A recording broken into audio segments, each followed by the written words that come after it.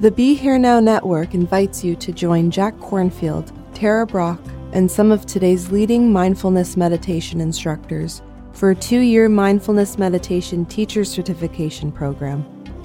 Get the training you need to guide others in their journey with a powerful online training course and in-person teaching events.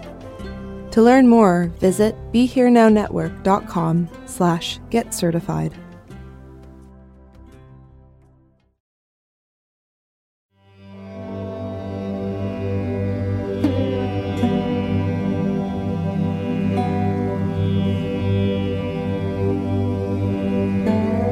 This podcast is brought to you by the Love Serve Remember Foundation and Ramdas.org. Hi, I'm Raghu Marcus. Well, I had heard about Delhi Belly, but I never knew that you could actually have projectile waste coming from 2 orifices at once.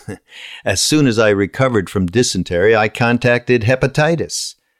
So in my first month in India, I contracted 2 deadly diseases. Talk about forced purification. So while recouping near the ashram, I waited for word from Ramdas that he had found his guru, but nothing yet. Then I started to feel a little bit more human, and it was arranged that I could have a short visit with the mother of the ashram, again simply called Mother. She was very old, I had heard, and had some sort of motor control muscle disease. And I wondered to myself, geez, it'd be terrible if all I saw was this decrepit old body instead of a holy woman. But off I went, and as I entered her room, she contacted me with her eyes, and all I could feel was a tremendous force field. Suddenly, time and space stopped. I sat in front of her, and for a few brief moments, I had no thoughts and no fear, just a deep feeling of peace and restfulness. Now, I recognized in me at that moment what Ramdas had been talking about. But it was time to keep moving, as I finally heard from Ramdas that he was going to be at the ashram of Swami Muktananda, who had visited the U.S. and whom Ramdas had spent time touring with. I arrived a couple of days before Ramdas and was having what was called darshan of the Swami. Everyone was touching his feet, but I just felt so weird about that. When Ramdas finally arrived, I asked him about it. He said it was just the God in me acknowledging the God in the Swami. Well, no dice on that one. It just felt forced and dumb. Ramdas had other news, though. Maharaji, his guru, was found and was staying in an ashram in the foothills of the Himalayas. Finally, the goal was in sight, and I could meet the guru and then go back home. Now, again, and then he said things like, you went to Amarnath Cave. Yeah, but you were perplexed. It didn't mean much to you, did it? No. A few nights later, I was in my room, and I thought, gee, one of these days, I'll have to take a bus and go over and see Lama Govinda, because he's nearby, and we dedicated our book to him, and he's a very beautiful man, and I ought to pay a visit to him. Next morning at 8 o'clock, there's a car and a chauffeur. The guru says you're to go see Lama Govinda. Now, that is we're going to just say one more thing and then let's take a coffee break. What I experienced at that time of meeting that man, in fact, within those first few minutes of meeting him, was the experience of surrender, which was no surrender. In other words, I didn't begrudgingly give up my ego. It was as if I came home to the place where I no longer needed it. There was never at any time a specific contract entered into where they said, do you want to stay? Do you want to be trained? Do you want anything? It just all happened because we all knew it was supposed to happen. They took over my complete life at that point. I didn't leave that temple again except to go to Delhi once, which I'll tell you about later, for 7 months. When I left, I came back here to the United States for a trial run, so to speak, for some work here, sadhana here. They took over my food, my clothing, my training, everything. Never anybody asked or said, It was all done from then on from inside. I learned about what inside education is about, and we'll talk about that after the coffee break. But the point I want to press home is that as a Westerner, the concept of surrender had been very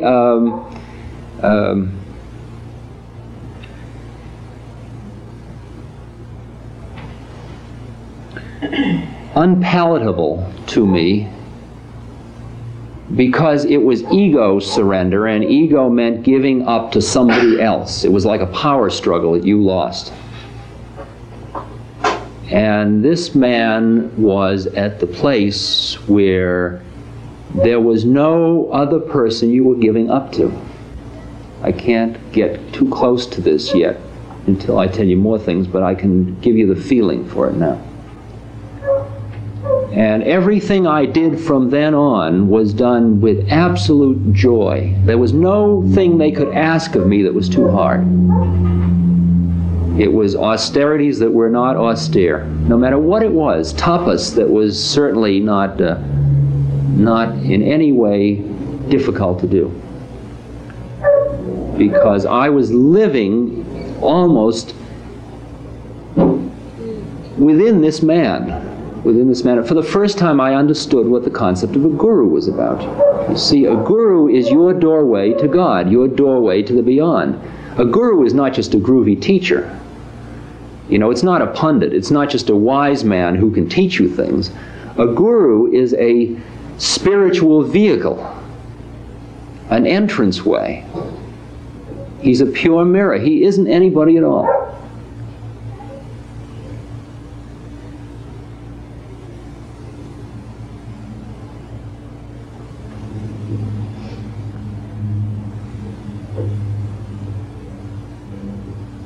There is a paragraph that is the last thing that René Dumas wrote in Mount Analog, which is very appropriate at this moment. He didn't finish the book, he died, but he had notes for the end of it that his wife had included in the book, and this was the last note he had written. By our calculations, thinking of nothing else, by our desires, abandoning all other hopes, by our efforts, renouncing all bodily comforts, we managed to gain entrance into this new world. So it seemed to us. But we learned later that if we were able to approach Mount Analog, it was because the invisible doors of that invisible country had been opened to us by those who guard them. The cock crowing in the milky dawn thinks that its call raises the sun. The child howling in the closed room thinks that its cry opens the door. But son and mother follow courses set by their own beings. Those who see us, even though we cannot see them, open the door in answer to our puerile calculations, our unsteady desires, and our awkward efforts with a generous welcome.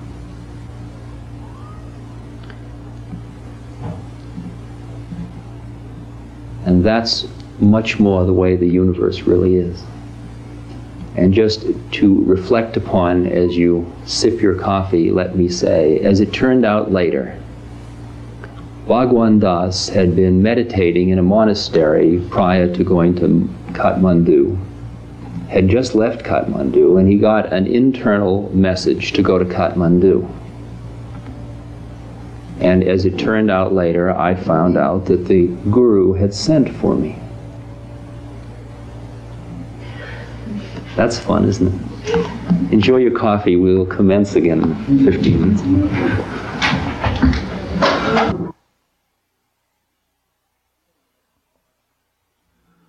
What has been said thus far is, from one way of looking at it, an introduction. From perhaps another level of looking at it, it is that which I truly have to offer you.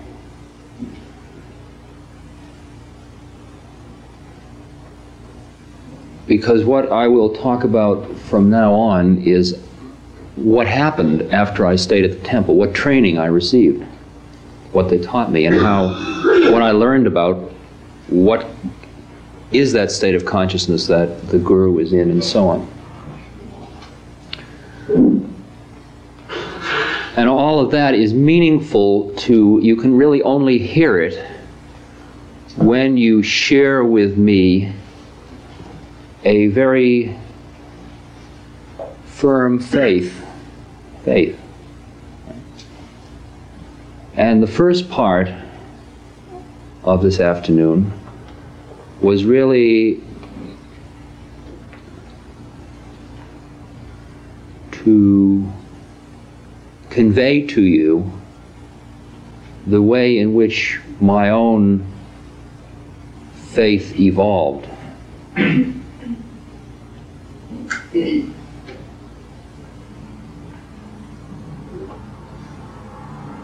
Part and parcel of Western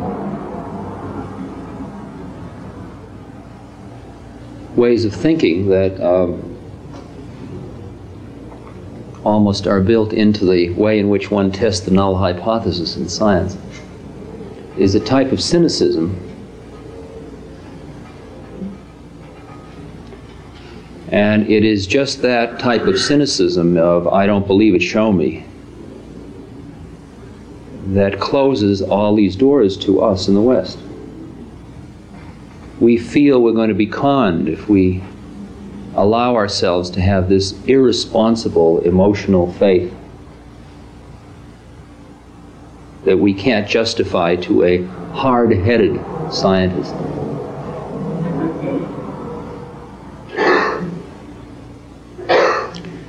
And it's really only by telling that story that I know how to convey to you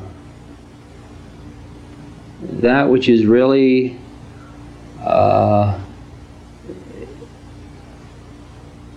unlabelable other than by implication. Because what I evolved, it's interesting, as I was going to leave India, the Guru had said to me, is there something you want? And I thought about it for a number of weeks, and I came back and I said to him, the only thing I can think that I want is not to lose faith. Because as long as, no matter how bad it gets, I know of this possibility, I have that faith to keep struggling to pursue my sadhana.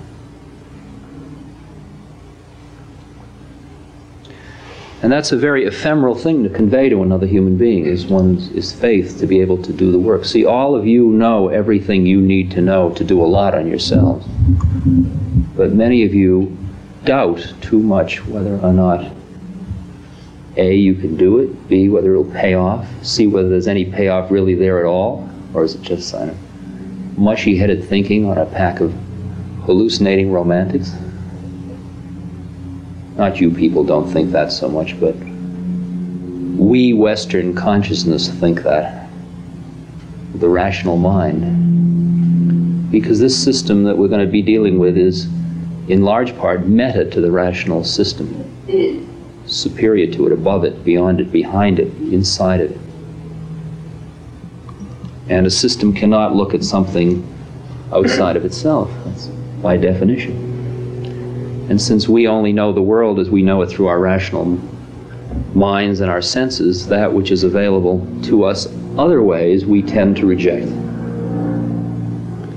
And we tend, in order to reject it, to attach a certain kind of emotional rejection to it. I mean, we have a self-righteous cynicism that we apply. William James, in his Varieties of Religious Experience, said, and I think I can quote, it's a very famous paragraph, he said, "Our normal waking consciousness is but one special type of consciousness, whilst all about it, parted from it by the filmiest of screens, there lie other consciousnesses, other forms of consciousness entirely different.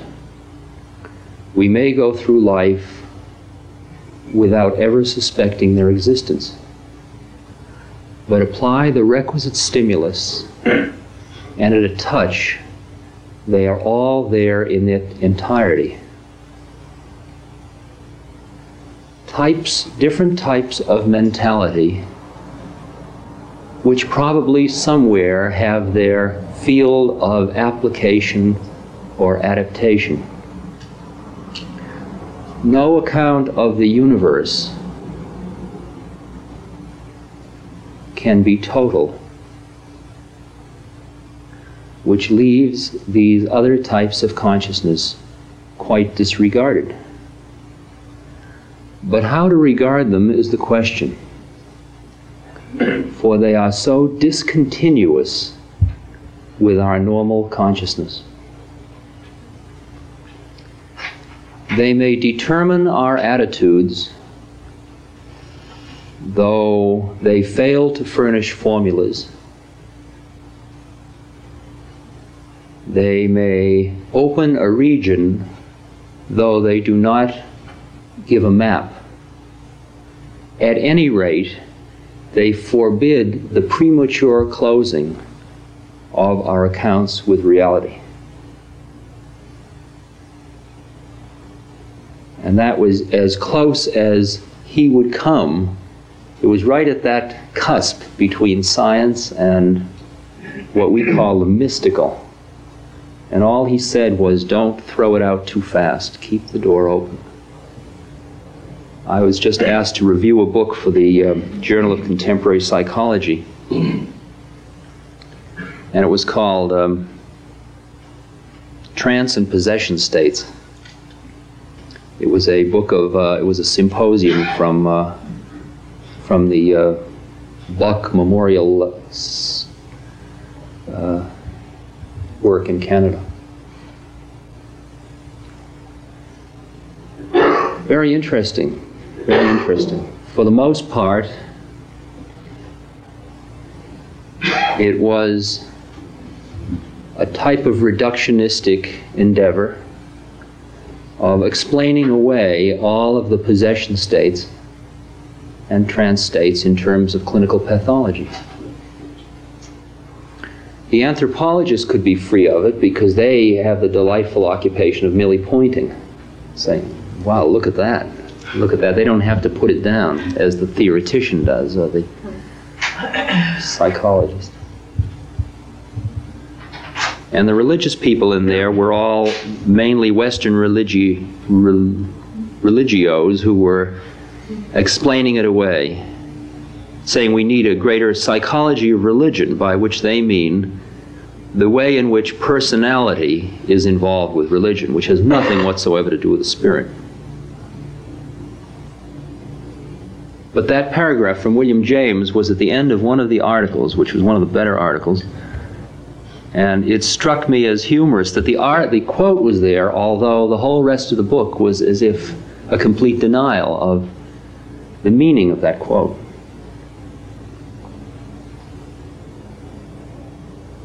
And so, even in order to be, you see, I read the books that I'm now working with in my own training 5 years ago.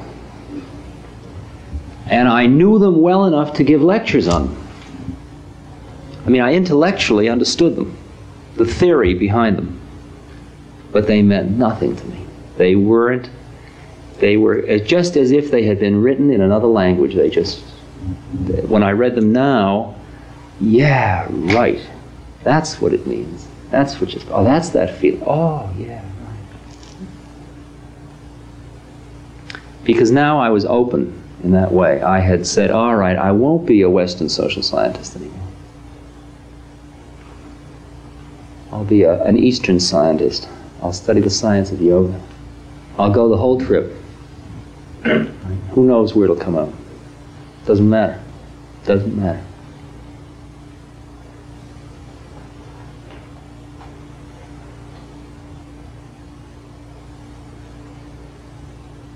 Mr. Irwin pointed out to me that maybe my last remark before the coffee break could have been misconstrued in the view of the fact that I suggested that since my guru had sent for me, maybe I was merely on a messianic trip.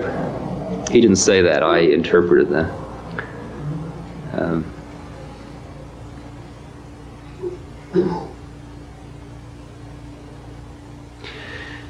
When I light the incense at the beginning of our meeting, I reverence and invoke the Guru. Now, it's hard for anybody that is sitting in the audience holding tightly to their Western cynicism to understand when I say that there is literally no me of any significance left, and that I am specifically a vehicle through which he is working. And that I know that. And I just don't surmise it. I know that. And therefore, what I do when I come up here is literally go on automatic. I'm merely a rent-a-robot.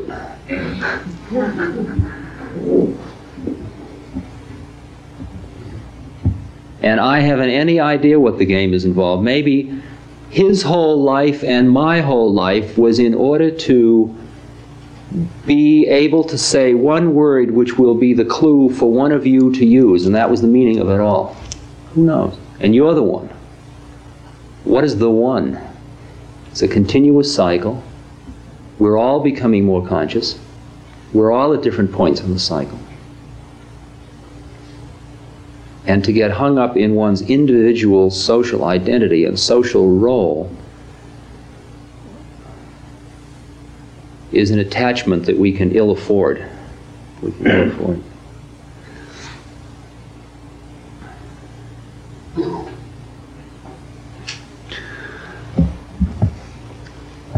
Now, the actual teaching that I was subjected to at the temple was not presented by the Guru. I saw very little of him.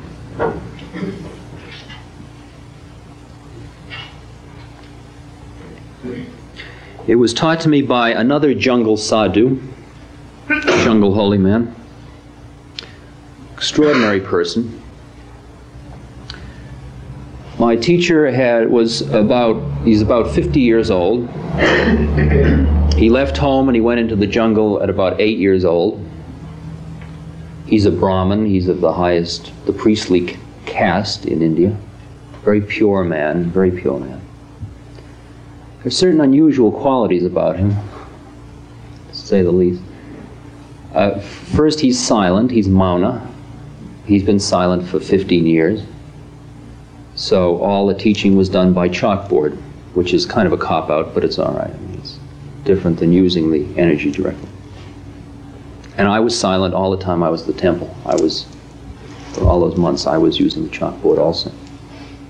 Extraordinary discipline. He reads and writes about 8 languages, different languages, not dialects, languages. Has had no formal schooling that I know of. Very erudite person. Taught me in English, beautiful English.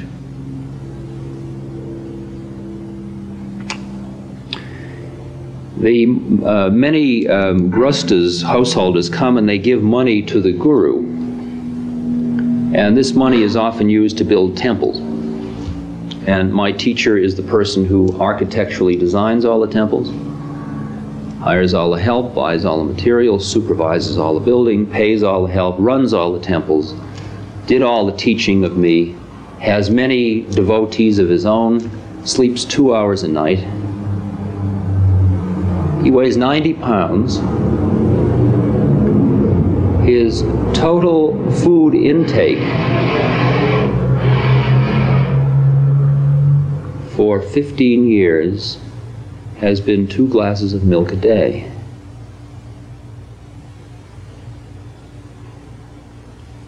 Right?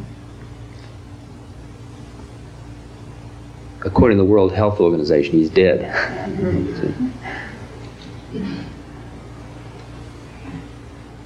Very unusual fellow. Has many powers, many powers.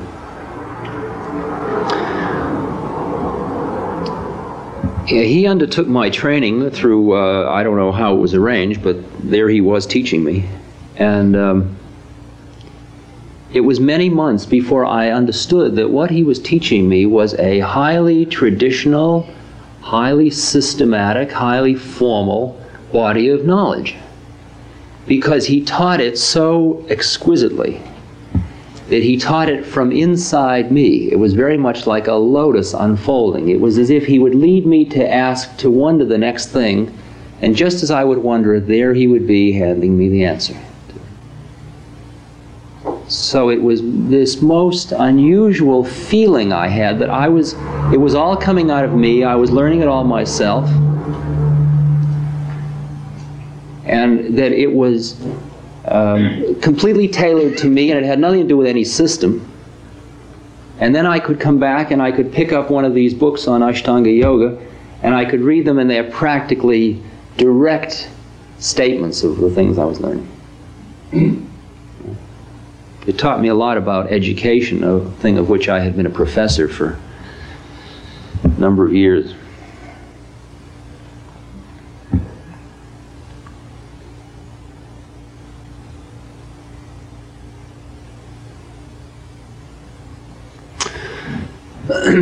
The basis of the teaching, Ashtanga Yoga or Raja Yoga, is really an eclectic type of yoga. It's everything but the kitchen sink. You go all methods at once in order to reach enlightenment. And it's systematically, Ashtanga means 8 limbs, 8-limbed yoga.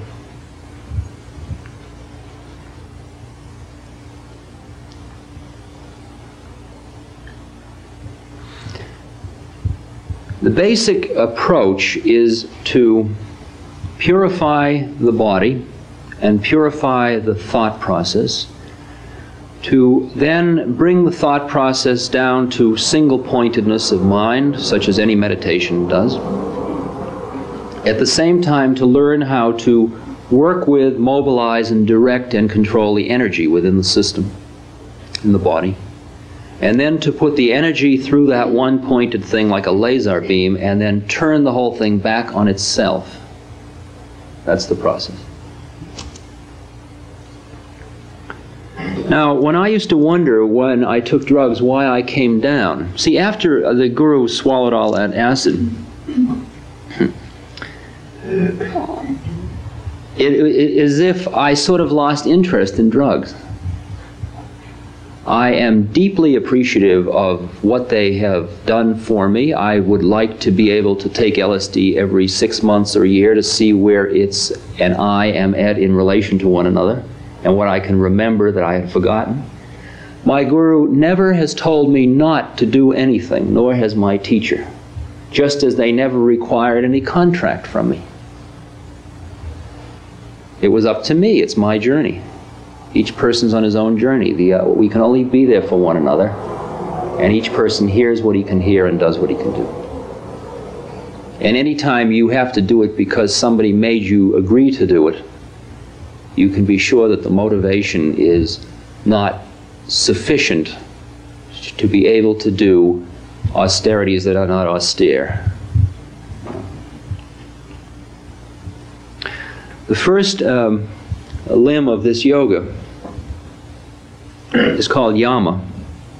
It's mainly purification. But it's got a lot of things that we Westerners have got to re-examine, and it helps us a lot, I think.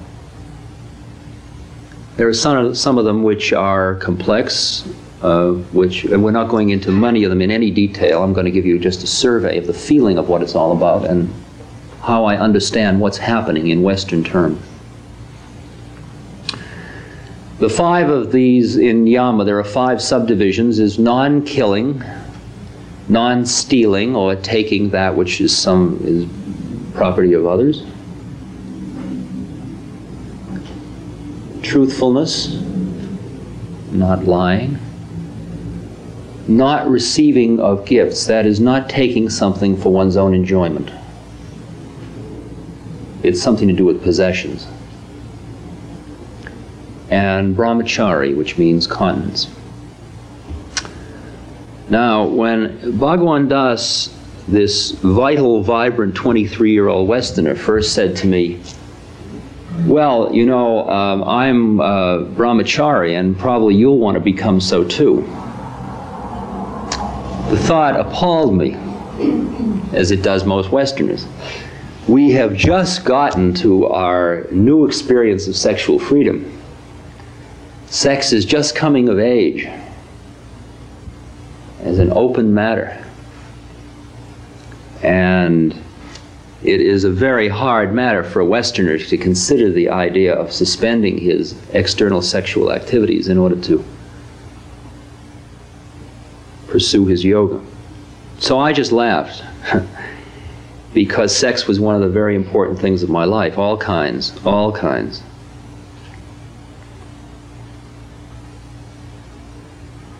I think I had,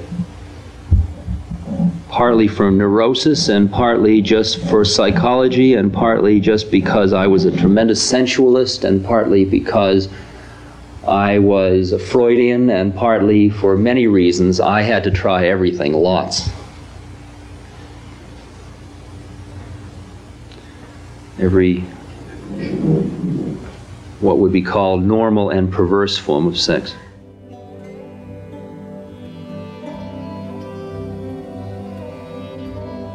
This podcast has been brought to you by the Love Serve Remember Foundation and ramdas.org.